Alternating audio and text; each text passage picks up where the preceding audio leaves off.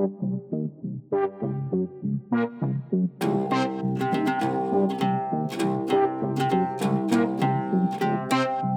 it. That was your cue. What was my cue? That right there. You're supposed to say, Masterpiece Audio Theatre presents. Masterpiece Audio Theatre presents. That's right.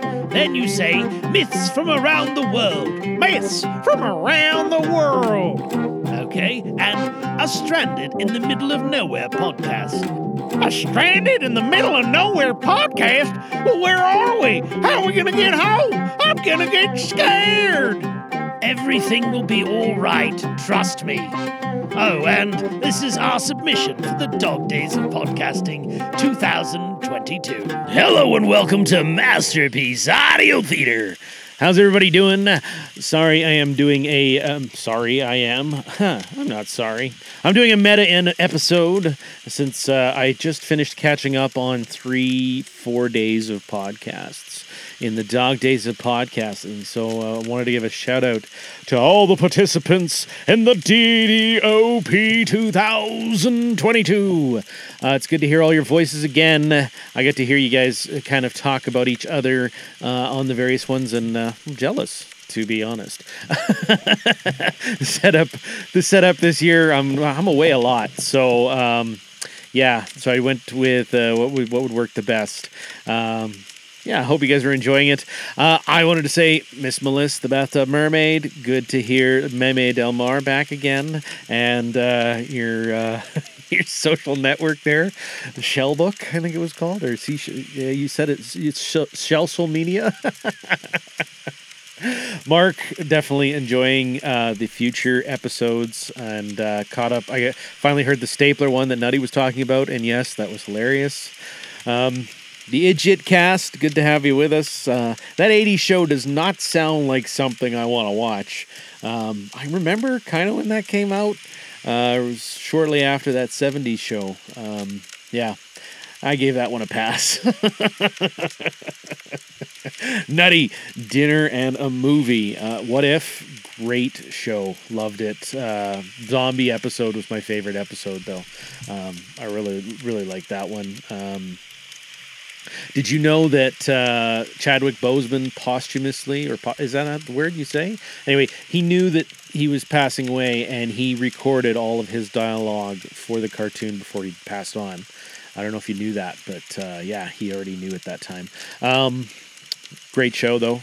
And the other show's good. Turning Red, definitely Canadian. 100%. Tim, your running podcast and talking about hiking. I just got back from hiking. My wife is hardcore into the backcountry hiking excursions. She's been doing it for years, but is really getting serious now and trying to get trained up as a guide. But she did the Wanda Fuca Trail, which is on the inside of Vancouver Island. Victoria is the capital of Vancouver Island there. Anyway, on the other side is the West Coast Trail. That one's fairly well known, but I don't know about Wanda Fuca. But it's one of those cool hikes. She was gone for a while, like a week and a half. And then before that, she did the Chillicoot Trail, and that's the one that goes from Canada into Alaska, and it's the path that they took during the gold rush. Excuse me. So yeah, she had to go all the way there, climb over the mountain, which was apparently like this last exit from Canada into the States. And I guess when you had to pack up to go, when you had to pack up, when you were coming through Canada and wanted to go to Alaska to pan for gold, you had to have so much gear. They had rules on weights or something ridiculous like that. You have to look it up to know for sure. But anyway, when she got there to the bottom of the hill, it's strewn with human garbage and like stoves from like 1800s, like full stoves, and all of this crazy stuff that these people took with them to, meet the requirements to pass through Canada. As far as I understand it, this is the way it is. And then they just dumped it there before they went up this crazy ass mountain. She said for the last kilometer, she was on her hands and knees crawling sort of up to this peak and then over. And she said that was like the worst part because it gets narrow and narrower and you're getting higher and higher. And but anyway, yeah, so she's really into the backcountry hiking and all that kind of stuff. And then this year yet, she still has to fly to Manitoba, and she's going to do the Montario Trail. So I think that's Manitoba to Ontario or something like that. It's a lot of walking. We did a hike, like I said, 3 days ago, and was, I believe, a total of, including there and back, between 15, 20 kilometers, something like that. And saw a lot of falls and stuff. It was super cool. And then who else do we have? Oh, we have the other runner. I'm kind of, that's cool. You're training and stuff like that, and getting all ready up for a race. I don't know how you do it. I don't like running. I like riding the Peloton bike, but I hate running. I just detest it. So good on you. Chuck, your karaoke is the best. In the truck, I want to hear Friends in Low Places, because Tom Later sings that a lot in my truck. It's like, blaming all on my roots, I showed up in boots and ruined your black tie affair. Good to hear you singing again, Craig. Caught you there. Good to have you back and hear your voice. Same thing with you, Amelia.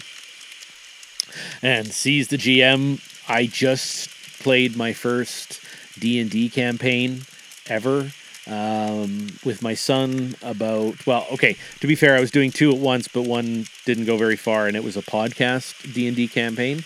But previously to that, I started before and kind of did it all the way to the end. I did one with my friend Craig and his son Ryan, and my son and one of Ryan's friends. And it was super cool. I've never done any D&D like that, so really got into it, and I'm enjoying this NPC stuff. I'm going to share that with my buddy, Craig. Who else? Michael Butler. Well, we always take a sip of this fine, high-quality H2O and give a shout-out to Michael Butler on the MPAT podcast. That's the best sip of the day, isn't that right, Mike? And who else do we got here? Who else? I don't know if I'm forgetting anybody, and if I forgot you, I apologize. It wasn't intentional. I didn't write down a list. I'm terrible. I've just been listening to everybody. I just want to say, hey, I caught up to y'all. I was gone it took me about 12 and a half hours to catch up on everything. But I listened when I drove, and I listened when I was making breakfast and doing all that kind of stuff. So easy to catch up. But I've got a couple more trips here where I'm going to have longer periods of time. So there'll be larger catch-ups. This was all rambling, to quote Mark. Anyway, here's Tom Later's next installment of Prometheus, Part 2.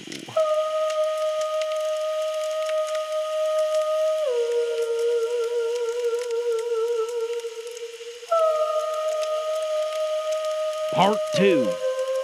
How disease and cares came among men.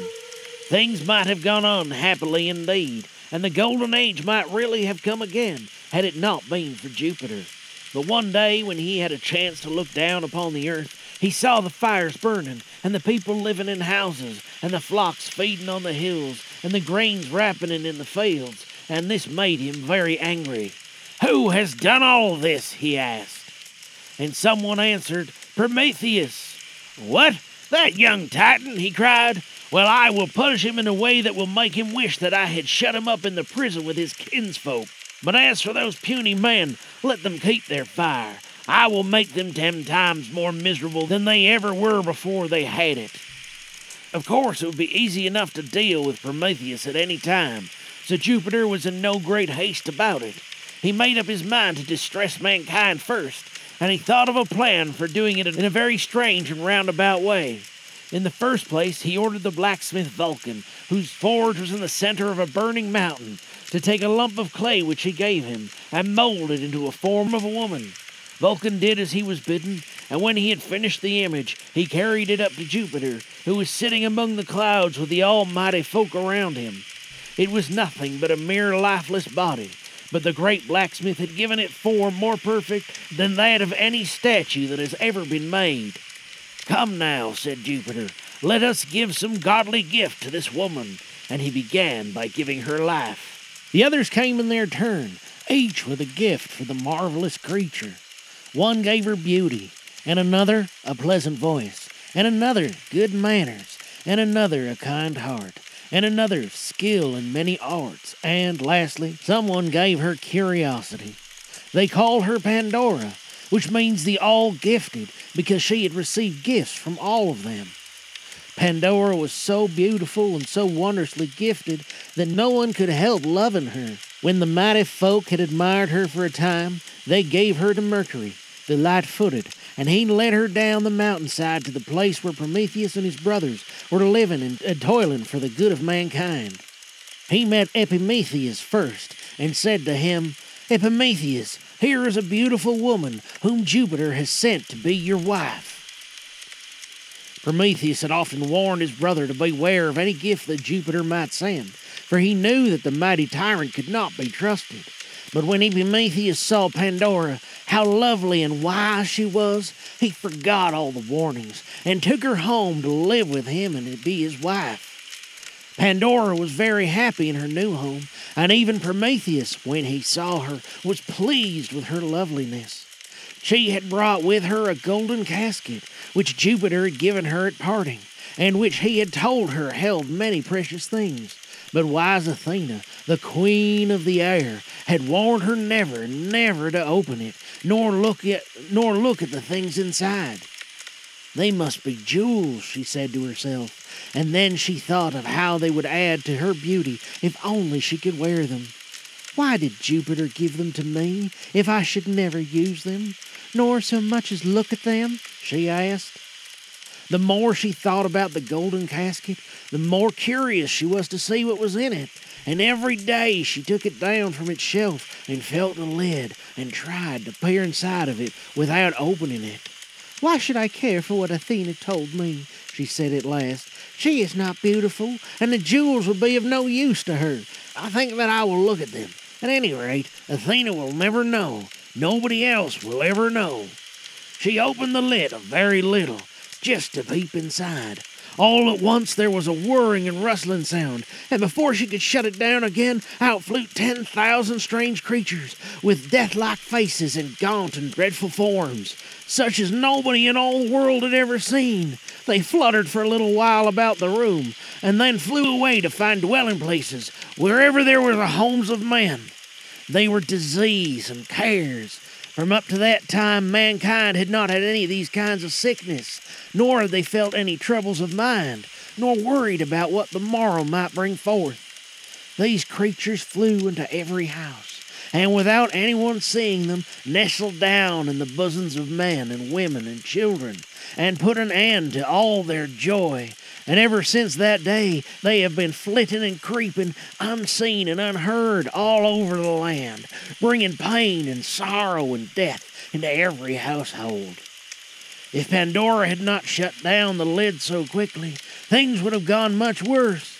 But she closed it just in time to keep the last of the evil creatures from getting out. The name of this creature was Foreboding, and although he was almost half out of the casket, Pandora pushed him back and shut the lid so tight that he could never escape. If he had gotten out into the world, men would have known from childhood just what troubles were going to come to them every day of their lives, and they would never have had any joy or hope so long as they lived. And this was the way in which Jupiter sought to make mankind more miserable than they had ever been before Prometheus had befriended them.